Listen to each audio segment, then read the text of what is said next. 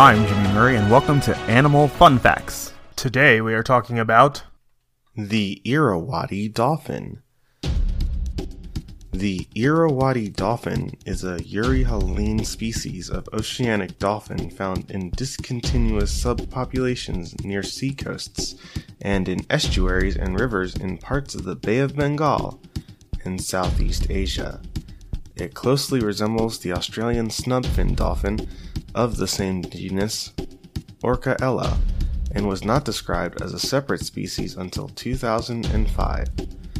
Communication of the Irrawaddy dolphin is carried out with clicks, creaks, and buzzes at a dominant frequency of about 60 kHz, which is thought to be used for echolocation. Bony fish and fish eggs, cephalopods, and crustaceans are taken as food. Irrawaddy dolphins are capable of squirting streams of water that can reach up to 4 feet and 11 inches high. Don't forget to tell your parents to send us their suggestions and yours to @TheJimmyMurray on Twitter.